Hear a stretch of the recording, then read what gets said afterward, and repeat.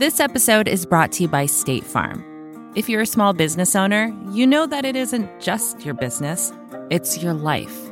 And whatever your business might be, you want someone who understands. That's why you might want to check out State Farm Small Business Insurance. Why?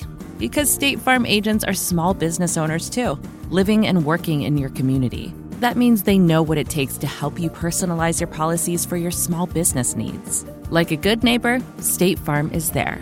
Talk to your local agent today. Join Capital Group CEO Mike Gitlin for a new edition of the Capital Ideas Podcast. In unscripted conversations with investment professionals, you'll hear real stories about successes and lessons learned, informed by decades of investment experience. It's your look inside one of the world's largest asset managers. New episodes are available monthly. Subscribe wherever you get your podcasts. Invest 30 minutes in an episode today. Published by American Funds Distributors, Inc. This week's number, 121 billion. That's the record number of instant noodle servings purchased globally last year. That's roughly 15 instant noodle meals for every human on the planet. I get a lot of shit for cooking frozen dinners for my kids 7 days a week, and that's misinformation. I heat them up first.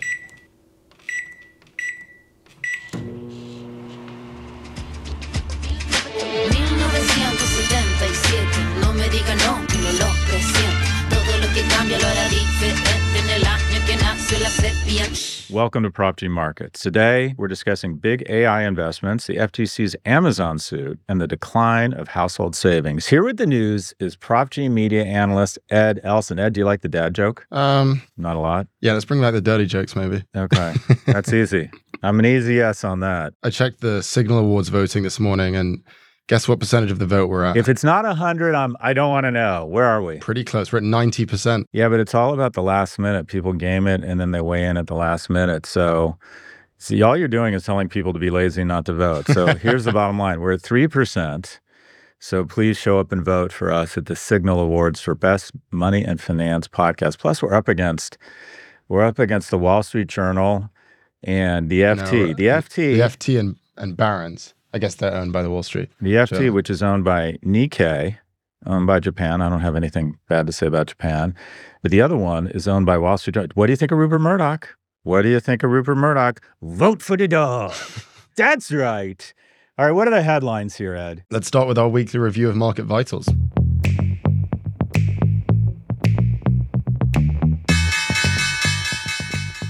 The S&P 500 declined. The dollar rose. Bitcoin gained, and the yield on 10-year treasuries hit a 15-year high. Shifting to the headlines. Chase UK is banning its customers from purchasing cryptocurrency starting this month due to an increase in scams and fraud. Meta unveiled a new smart glasses model in collaboration with Ray-Bans. The glasses will start at $299 and include speakers, microphones, and a camera. Las Vegas hospitality workers authorized a strike against major resorts on the Strip. The union, representing 60,000 workers, is demanding higher wages, more safety protections, and stronger recall rights. Those rights enable workers to return to their jobs during an economic crisis or a pandemic. And finally, the writers' strike officially came to an end. The Writers Guild of America called the agreement, quote, exceptional, with meaningful gains and protections for writers in every sector of the membership. Scott, I assume you have a lot of thoughts. Wait. Let me get this. The writers went on strike? I did not know that. I did not know that. Let's start with Meta glasses. I do think that kind of smart lenses or smart speakers, smart cameras or micro cameras, once that technology is there, I do think that you'll have some sort of smart glasses or whatever the term is. And remember Google Glass? It was just, I don't want to say it was out of its time, but the technology wasn't there. My guess is the technology is still not there, and this product will be more kind of novelty than useful. Also, Meta has never been very good at designing actual products, so to partner with Luxottica, who makes Ray-Bans, makes a lot of sense. And also, I would imagine Luxottica is probably looking for some of that innovation pixie dust. So I think that's a smart thing for both companies. Chase banning cryptocurrency. You know, crypto is kind of like the thing that was going to change the world that didn't. I'm shocked how resilient Bitcoin and Ethereum have been, although I don't know how much of that is market manipulation, but I think Bitcoin is still at $29,000. It feels like those technologies are enduring. The strike in Vegas, good for them. I hope they have leverage. I hope that, I think Vegas is doing better. I think it's actually a growing industry again. And, when daddy's playing blackjack and he needs his seventh Zacapa and Coke, Vegas, the service there is amazing. I don't know what it is about Vegas. I think they do I think the workers there, I think the culture, the vibe, I think they just do a great job. So they want to negotiate a 5-year contract with a major Las Vegas properties. The current minimum wage in Las Vegas is $11.25 an hour. That is ridiculous. They have leverage. Those places just print money every day. And I think they're growing. So I would imagine they'll probably come to some sort of agreement, at least before I go to the Sphere and see you two in Las Vegas at that new thing that looks like a giant golf ball. And then what else should we talk about? Let me think here. Oh, yes, the strike came to an end. Oh, wait, you forwarded me, regarding the writer strike, you forwarded me a breakdown of their exceptional terms that they had garnered as a function of the strike. Give us a breakdown and let me know your thoughts, Ed, on what they did or didn't get and whether you think it's exceptional or not. My thoughts are that it is extremely unexceptional. I mean, one of the first things they got was a 5% increase in pay, but just to account for inflation in the past 3 years that the contract's been in effect, they would have needed a 10% bump.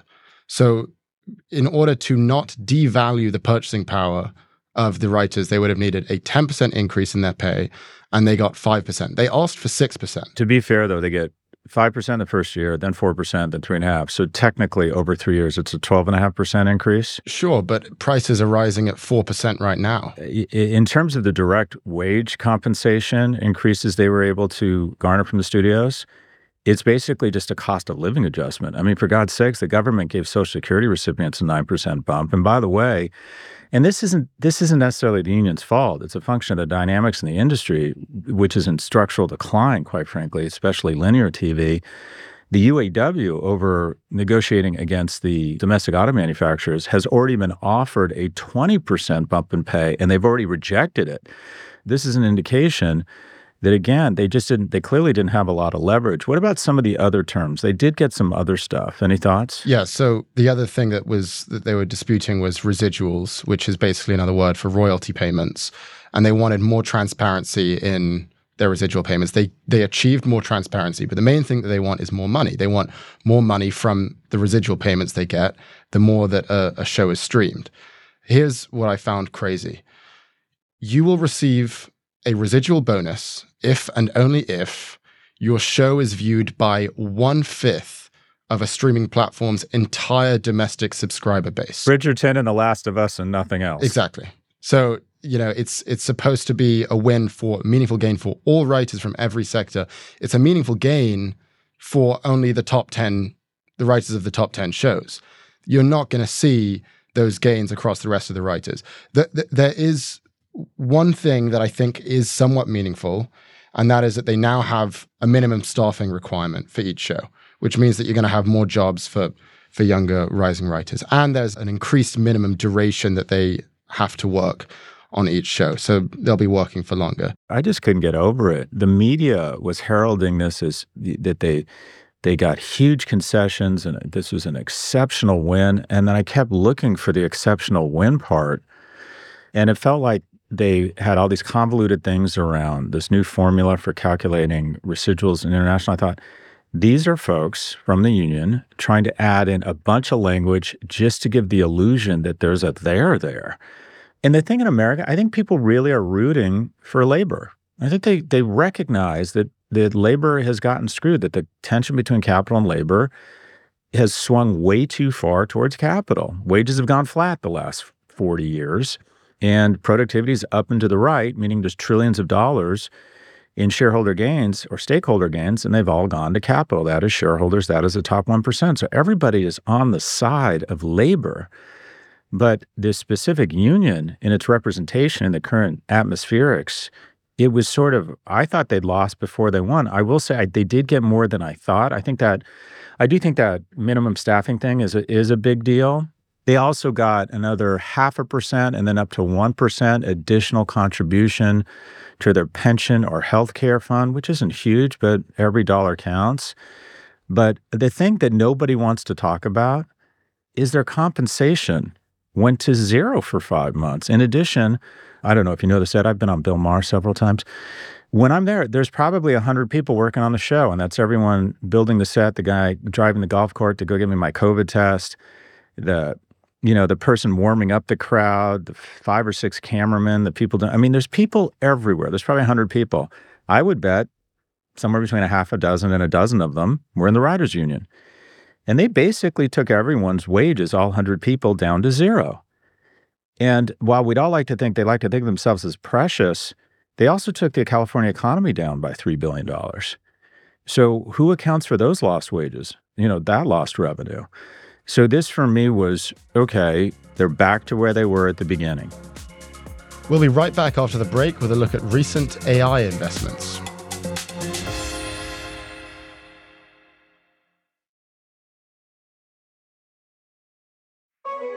Support for this podcast comes from Grammarly. Writing is something that we do every single day. From an informal text conversation with friends to sending those all-important email to clients, people need to understand what you are trying to say. Thankfully, Grammarly is a trusted AI writing partner that saves your company from miscommunication and all the waste of time and money that goes with it. Grammarly is more than just a grammar check. It can help generate AI prompts or even help you strike the right tone and personalize your writing based on audience and context.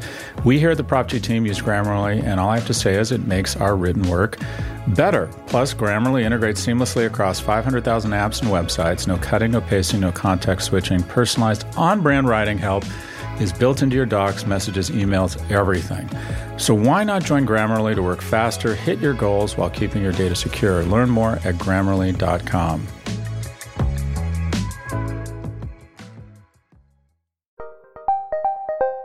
Did you know the Capital Ideas podcast now has a new monthly edition hosted by Capital Group CEO Mike Gitlin? Through the words and experiences of investment professionals, you'll discover who was their best mentor, what's a mistake they made that changed their approach, and how do they find their next great idea. Subscribe wherever you get your podcasts. Published by American Funds Distributors, Inc.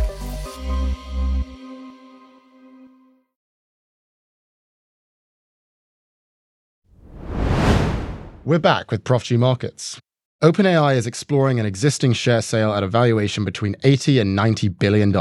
That's roughly 3 times its January valuation when Microsoft made a $10 billion investment in the company. At $80 billion, OpenAI would become the 3rd most valuable private company in the world, behind SpaceX and ByteDance. Scott, what do you make of this? I think we're probably at that peak. There really is a cycle that's repeated, and that is there's a hype cycle, peak valuation. It goes into kind of this trough of, I forget what they call it, disappointment, and then the enduring technologies come back. I think we've probably hit peak AI in terms of valuation. Aswat Damodaran, who we've had on the show several times, says that unless NVIDIA finds another market similar to AI and captures 90% of the processing market for a brand new market that needs processors, it's overvalued. And when you look at the fact that since the pandemic, the big five have added $4 trillion in market cap, and central to all of those gains has been something to do with AI, whether it's increased engagement on Reels from Meta, whether it's the release of or the investment in ChatGPT or OpenAI from Microsoft and incorporating AI into its Office suite. This has been an AI-inspired kind of tech Lollapalooza market cap boom, and I think it's peaked. I think it's just crazy that these guys call themselves a nonprofit. Ed, we need to start a nonprofit and see if we can get a valuation of $90 billion on it. So, look, good for them, but I can't help it. I'm going to return back to my favorite writer's strike. There was an Atlantic article, and this guy highlighted a place you could go in your database, type in your name, and see which of your books, if you're an author, have been crawled by generative AI. And it ends up 2 of my books, The Algebra of Happiness, and the 4 have been crawled by generative AI. And if you go to ChatGPT and type in something and say, in the voice of Scott Galloway, it returns something that feels kind of eerily similar, including almost exact phrases lifted out of one of my books. And my question is, why am I, or specifically Portfolio Penguin Random House, who paid me a large advance for the rights to my book, not getting compensated? And this is what you want to do when you're negotiating. You want to figure out your leverage. And then you want to go after the biggest pile of money. You want to find out in the supply chain where you're adding value that is garnering or creating the most economic value. And what I think they should do, and I'd like to be a part of this, is develop a consortium. We're going to call it the Sisterhood of the Dog or the International Sisterhood of Creators. And you go to everyone from Nikkei to FT to Naspers to Le Monde to The Telegraph, Time Warner, Disney, Vox Media, small and big, Canadian Broadcasting Company, the Pittsburgh Gazette, and you say, we're starting a consortium because we believe generative AI is crawling your IP and not compensating you. And you're going to give us a small amount of money that we're going to spend on lobbyists, lawyers, and enforcement. And by the way, the content's going to have a lot of leverage here, Ed. You know why? I know you're wondering why. Because the LLMs themselves will use their own generative AI to ensure that no other LLM gets too far out ahead of them from a technical standpoint. Very hard to maintain technical differentiation. So what's the point of differentiation? The coal that goes in the fucking furnace, specifically the content. So if we all rallied together and then packaged it into one licensable agreement, and then we went to all of them, hey Meta, hey Alphabet, hey Apple, hey Microsoft, how would you like to have access to all of this gorgeous content from all of the most famous authors, podcasters, creators, producers, showrunners, every piece of content out there that has any value, and only one of you gets to crawl it. And anyone else who crawls it, we have our own generative AI that will flag it, and we're going to sue your ass and you have to stop. This is that moment. Instead, we're fighting over pennies, see above 5%. We could go get billions. If OpenAI, if ChatGPT is going from 30 billion to 90 billion in 4 months or 5 months, how much money do you think one of these entities would pay to have access to the world's greatest content if, one, we had total unanimity and we developed leverage through either existing or new IP laws? We got to start thinking bigger. And when I say we, I mean content creators, not the 11% of people that have decided that, okay, look for the union label. Folks, they're not representing labor real well. That's my idea. Look for the union label. Look for the union label when you are buying a coat, dress, or blouse. Remember somewhere our union sewing. Well, the other news in AI is that Amazon is investing $4 billion in Anthropic, which is another generative AI startup. The valuation hasn't been disclosed, but the company said in a joint statement that Amazon will be taking a minority position. And as part of the deal, Anthropic will move most of its software to Amazon's AWS data center. Do you think that this is a good move by Amazon? I think it's a good move by Anthropic. I mean, it all comes down to valuation. I bet the folks at Anthropic were really excited to see OpenAI raising at a $90 billion valuation. I mean, unless they've signed the deal, the valuation at Anthropic has just gone up, because the other guy is raising money at a $90 billion valuation or whatever it is. Everyone is partnering up. It's literally like the lights are about to come up and it's like, okay, if I'm going to find anyone to take home, it's now or it's never. They're all pairing up. So it'll be interesting to see what the valuation is. They're probably going to offer them in kind. They'll probably offer them a modest amount of cash and then in kind around use of their cloud, which is, I think, the biggest cost line across an LLM. So I think this makes sense for both of them, but everyone's pairing up. I like Anthropic. I think, what is it, Claude? Claude? Is it Claude or Claude? Claude 2? Claude? Claude? Bonsoir, Claude. Yes. Merde. Oh, no. I mean, you got to explain what Claude actually is, right? The AI assistant for Anthropic. I like the voice. Actually, I'm kind of into Anthropic right now. Anyways, I think it makes sense. They're all pairing up, and Amazon has the processing power. Anthropic has a leader. I think it's probably a better deal for Anthropic because you don't want to be, it's like they're sitting on top of oil, but you need Exxon or BP or someone to come in who knows how to actually turn it into something. Although this is the processing power. I don't know what the analogy is, but they need each other. And there's a finite number of the folks that have the kind of processing power that these folks will need to be like serious players. So I think it's a good deal. It's going to be really interesting to see what the valuation is. It's also good news for you as an investor because FTX invested $500 million in Anthropic in 2020. $500 million? $500 million. Oh, champagne and cocaine for the dog.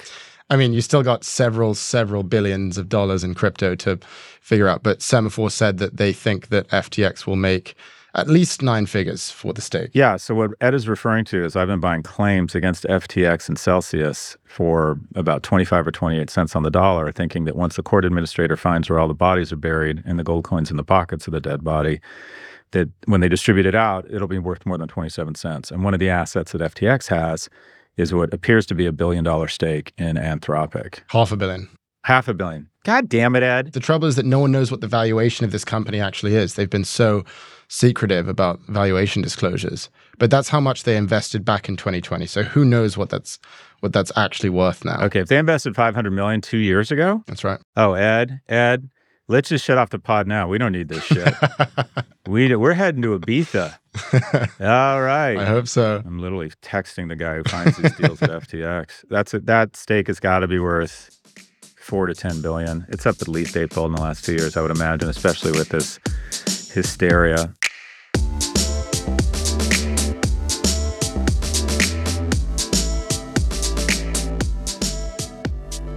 The FTC filed an antitrust lawsuit against Amazon, accusing the company of operating an illegal monopoly. The suit made several complaints against Amazon, such as overcharging sellers, decreasing quality for consumers, and punishing merchants who offer lower prices on competing sites. Douglas Farrar, the director of the Office of Public Affairs at the FTC, pointed out that the size of Amazon is not the problem in this case. The complaint specifically targets anti-competitive tactics, which he calls monopoly rents. It's not about Amazon being big. It's about Amazon doing everything it can to illegally prevent rivals from gaining the scale they would need to provide real competition to Amazon in the online superstore and services market. Amazon said it will challenge the lawsuit in court. They also added in a statement that the FTC is, quote, wrong on the facts and the law. Scott, you are a shareholder in Amazon. What do you think of this? Amazon should be broken up, and Doug and the FTC's argument, in my opinion, is valid. What Amazon says, and I've been a party to this, say you want to establish a presence on eBay or on Overstock, it's even hard to come up with them. They're so dominant, but other platforms. You say, well, as a function of doing that, I'm going to run a promotion. My product is unique. They're being good to me at eBay or whatever, and I want to run a really good promotion and give people a great deal. Amazon has crawlers that alerts Amazon when you are selling your product at a lower price than they can get it on Amazon, and then they call you and say, we're going to kick you off of Amazon. And they have such dominance that unless you kind of play by their terms, which ultimately kind of includes using their shipping, buying their media, Amazon's cut of revenue from U.S. sellers has grown from 19% in 2014 to, get this, 45% of sales, because none of us have any choice. So it's not size. It is their willingness to leverage and abuse that size and that strength to force companies not to work with other platforms, meaning no other platforms can compete. This is the definition of monopoly, anti-competitive abuse. And also, as a shareholder, I'm going to make money because this company should be broken up. This company should be forced to innovate, and it'll be good for shareholders. I believe AWS would be one of the most valuable companies in the world as an independent company. I think Amazon Media Group would be an incredibly valuable company as an independent company. So I think as a shareholder, as someone who's in the ecosystem, as someone who invests in venture capital firms, I think this is a win-win-win all around. I'm, again, going to take the other side of this monopoly argument. Everything that you said about those merchants, that they're punishing merchants, okay, I think that's true. But in my view, the number one priority here is the consumer. And the reality is that Amazon has done more for consumers in the past decade than just about any other company. If you ask any customer of Amazon, everyone's happy. I'm sure you're happy as well. So I don't really buy this business of, it's not because they're big. To me, they look at the market cap. They look at, how rich Bezos is. Lena Khan wrote that landmark article at Yale Law. I think she set really high expectations for herself. And to me, this is just all about that and fulfilling those expectations. So first off, I'm not happy, Ed. I'm just generally not a happy person. Okay. So this is your first of many inaccuracies there. Second, when you have one company that dominates 50% of online shopping, you are going to have the market power to start raising prices. And across a variety of product categories, it's no longer the least expensive. And two, your consumer test is what's called the Bork test. And Bork has mostly dominated antitrust law for the last 20 or 30 years. But before that was a better test, and that's the Brandesian test. And because there's two things that create health in our economy. One, low prices and competition. And I would argue there's not a lot of competition here, and we don't know what we're not missing in terms of innovation. And two, What we do know is that retail has not been a growth sector and is not paying a lot of people a lot of money because everyone's had this oxygen sucked out of the air because of the channel power, the unfair power that Amazon exercises every day. So we have a lack of... Ed, try and go get funding for an e-commerce startup right now. But this is my point. Why is the FTC trying to protect the founder of an e-commerce startup? They're trying to maintain a healthy competitive ecosystem. We need startups. I think the ecosystem is already healthy as measured by the experience of the consumer. The rents that they're charging to those founders of those startups, or the rents that they're charging to those third-party sellers, allows them to drive the prices down for consumers. So in my view, the consumer wins. There is research everywhere showing that Amazon, because of its volume and its liquidity, will give you the impression that it's cheaper because it sees if you're going somewhere else, it'll match that price.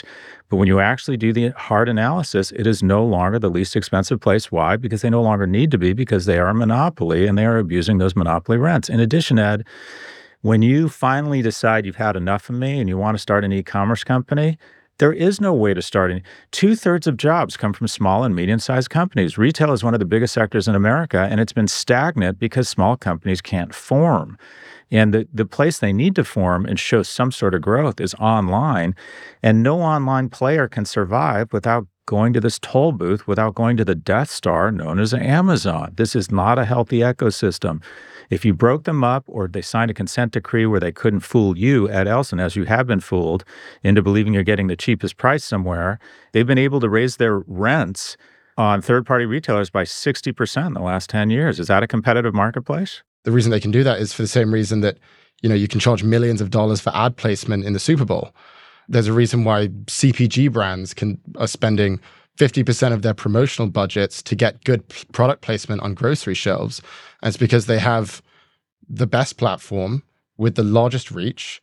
And it's the same reason why merchants are willing to pay 45 cents on the dollar to get product placement on the first set of search results on Amazon. But you have a lack of options. So even on TV, any other place you would advertise, whether it's in-store shopper marketing at Kroger's, whether it's at the Super Bowl or whether it's on a broadcast network, wherever you would advertise, there are substitutes.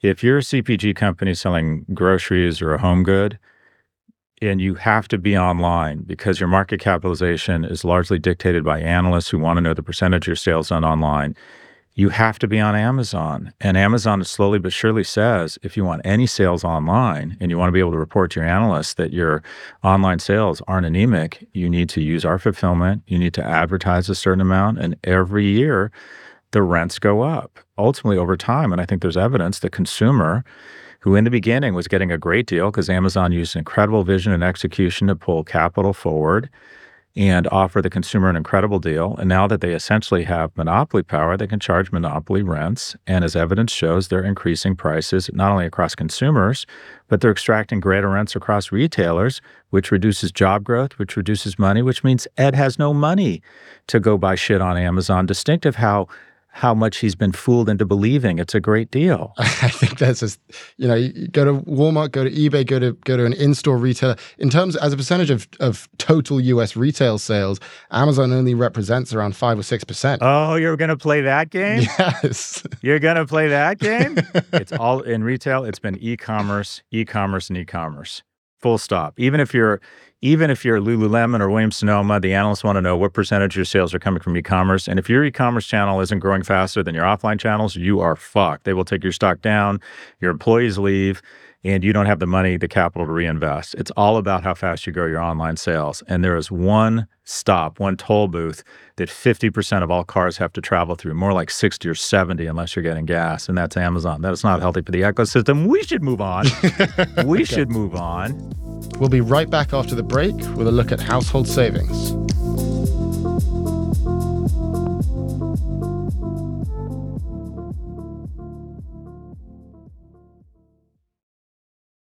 Support for this podcast comes from Constant Contact. If you're a business owner, you already know that it's really, really hard to cut through the noise of everyday life. If you want to connect with your customers, you need to break through the noise. You need Constant Contact. Constant Contact is a marketing platform that makes it easy to reach new audiences, grow your customer list, and connect over email, text, social media, and more. Whether you're a marketing guru or just learning the ropes, Constant Contact offers writing assistance tools and automation features that make it simple to say the right thing at the right time. So get going and start growing your business today with a free trial at ConstantContact.com. Just go to ConstantContact.com right now. Constant Contact, helping the small stand tall. ConstantContact.com. Support for this show comes from Slack. You're a growing business and you can't afford to slow down. If anything, you could probably use a few more hours in the day. That's why the most successful growing businesses are working together in Slack. Slack is where work happens, with all your people, data, and information in one AI-powered place. Start a call instantly in huddles and ditch cumbersome calendar invites. Or build an automation with Workflow Builder to take routine tasks off your plate. No coding required. Grow your business in Slack. Visit slack.com to get started.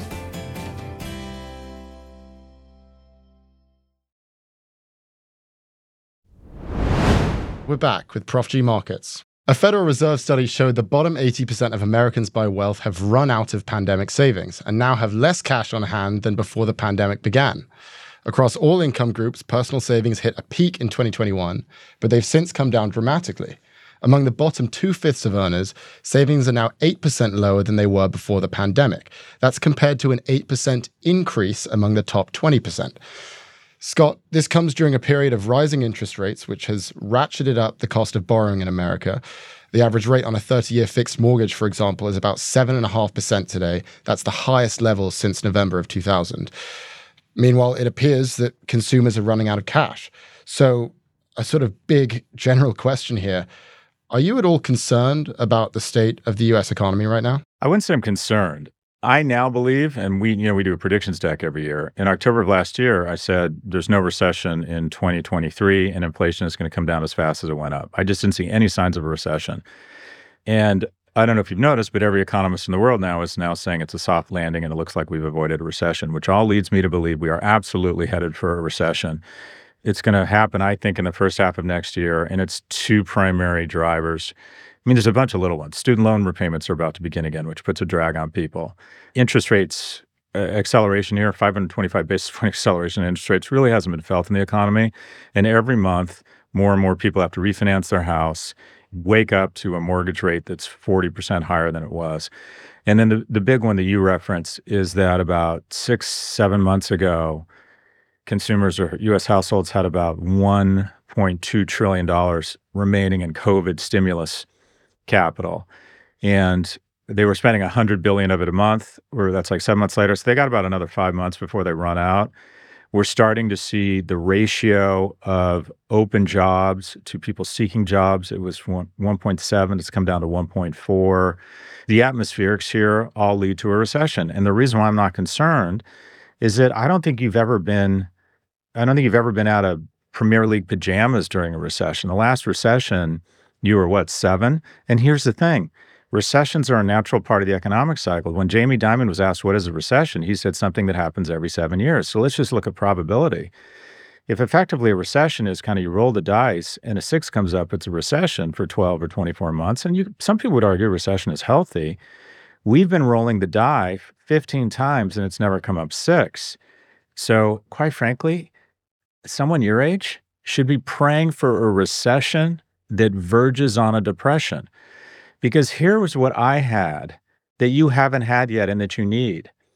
In 2009, I was able to take the few nuts I had squirreled away and buy Apple and Amazon for, $10 a share, and Apple is at $180 now. And I was able to buy Amazon at $4 a share on a split adjusted basis, and now it's at $140.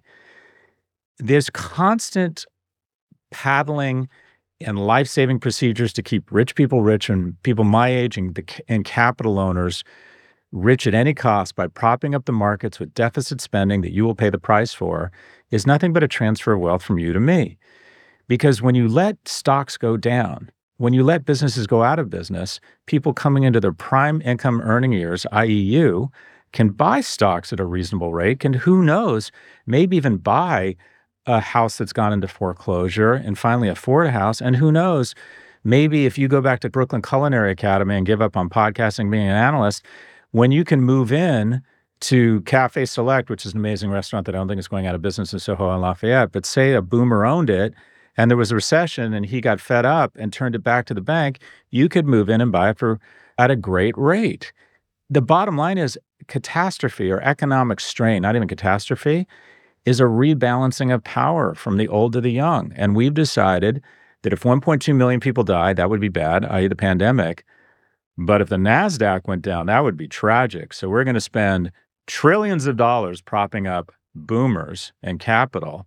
And, maybe we'll spend a few $1 billion on the CDC for future research of pandemics. But people who own shit, no, they're our heroes. We're going to bail them out. You want a recession, Ed, and guess what? You're going to get what you want. It's coming in 2024. All right, let's take a look at the week ahead. We'll see job openings data for August, as well as the unemployment rate for September.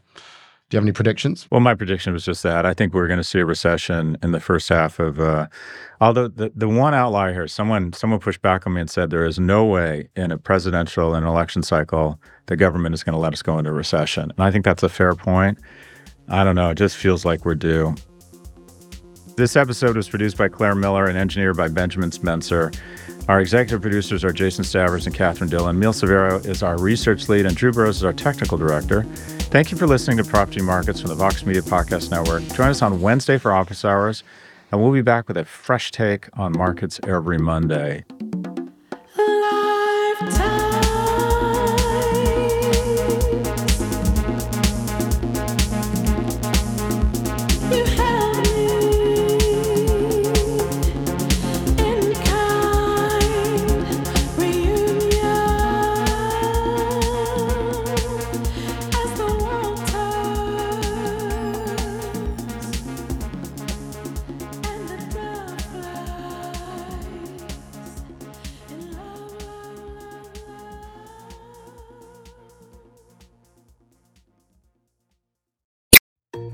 This episode is brought to you by Choiceology, an original podcast from Charles Schwab.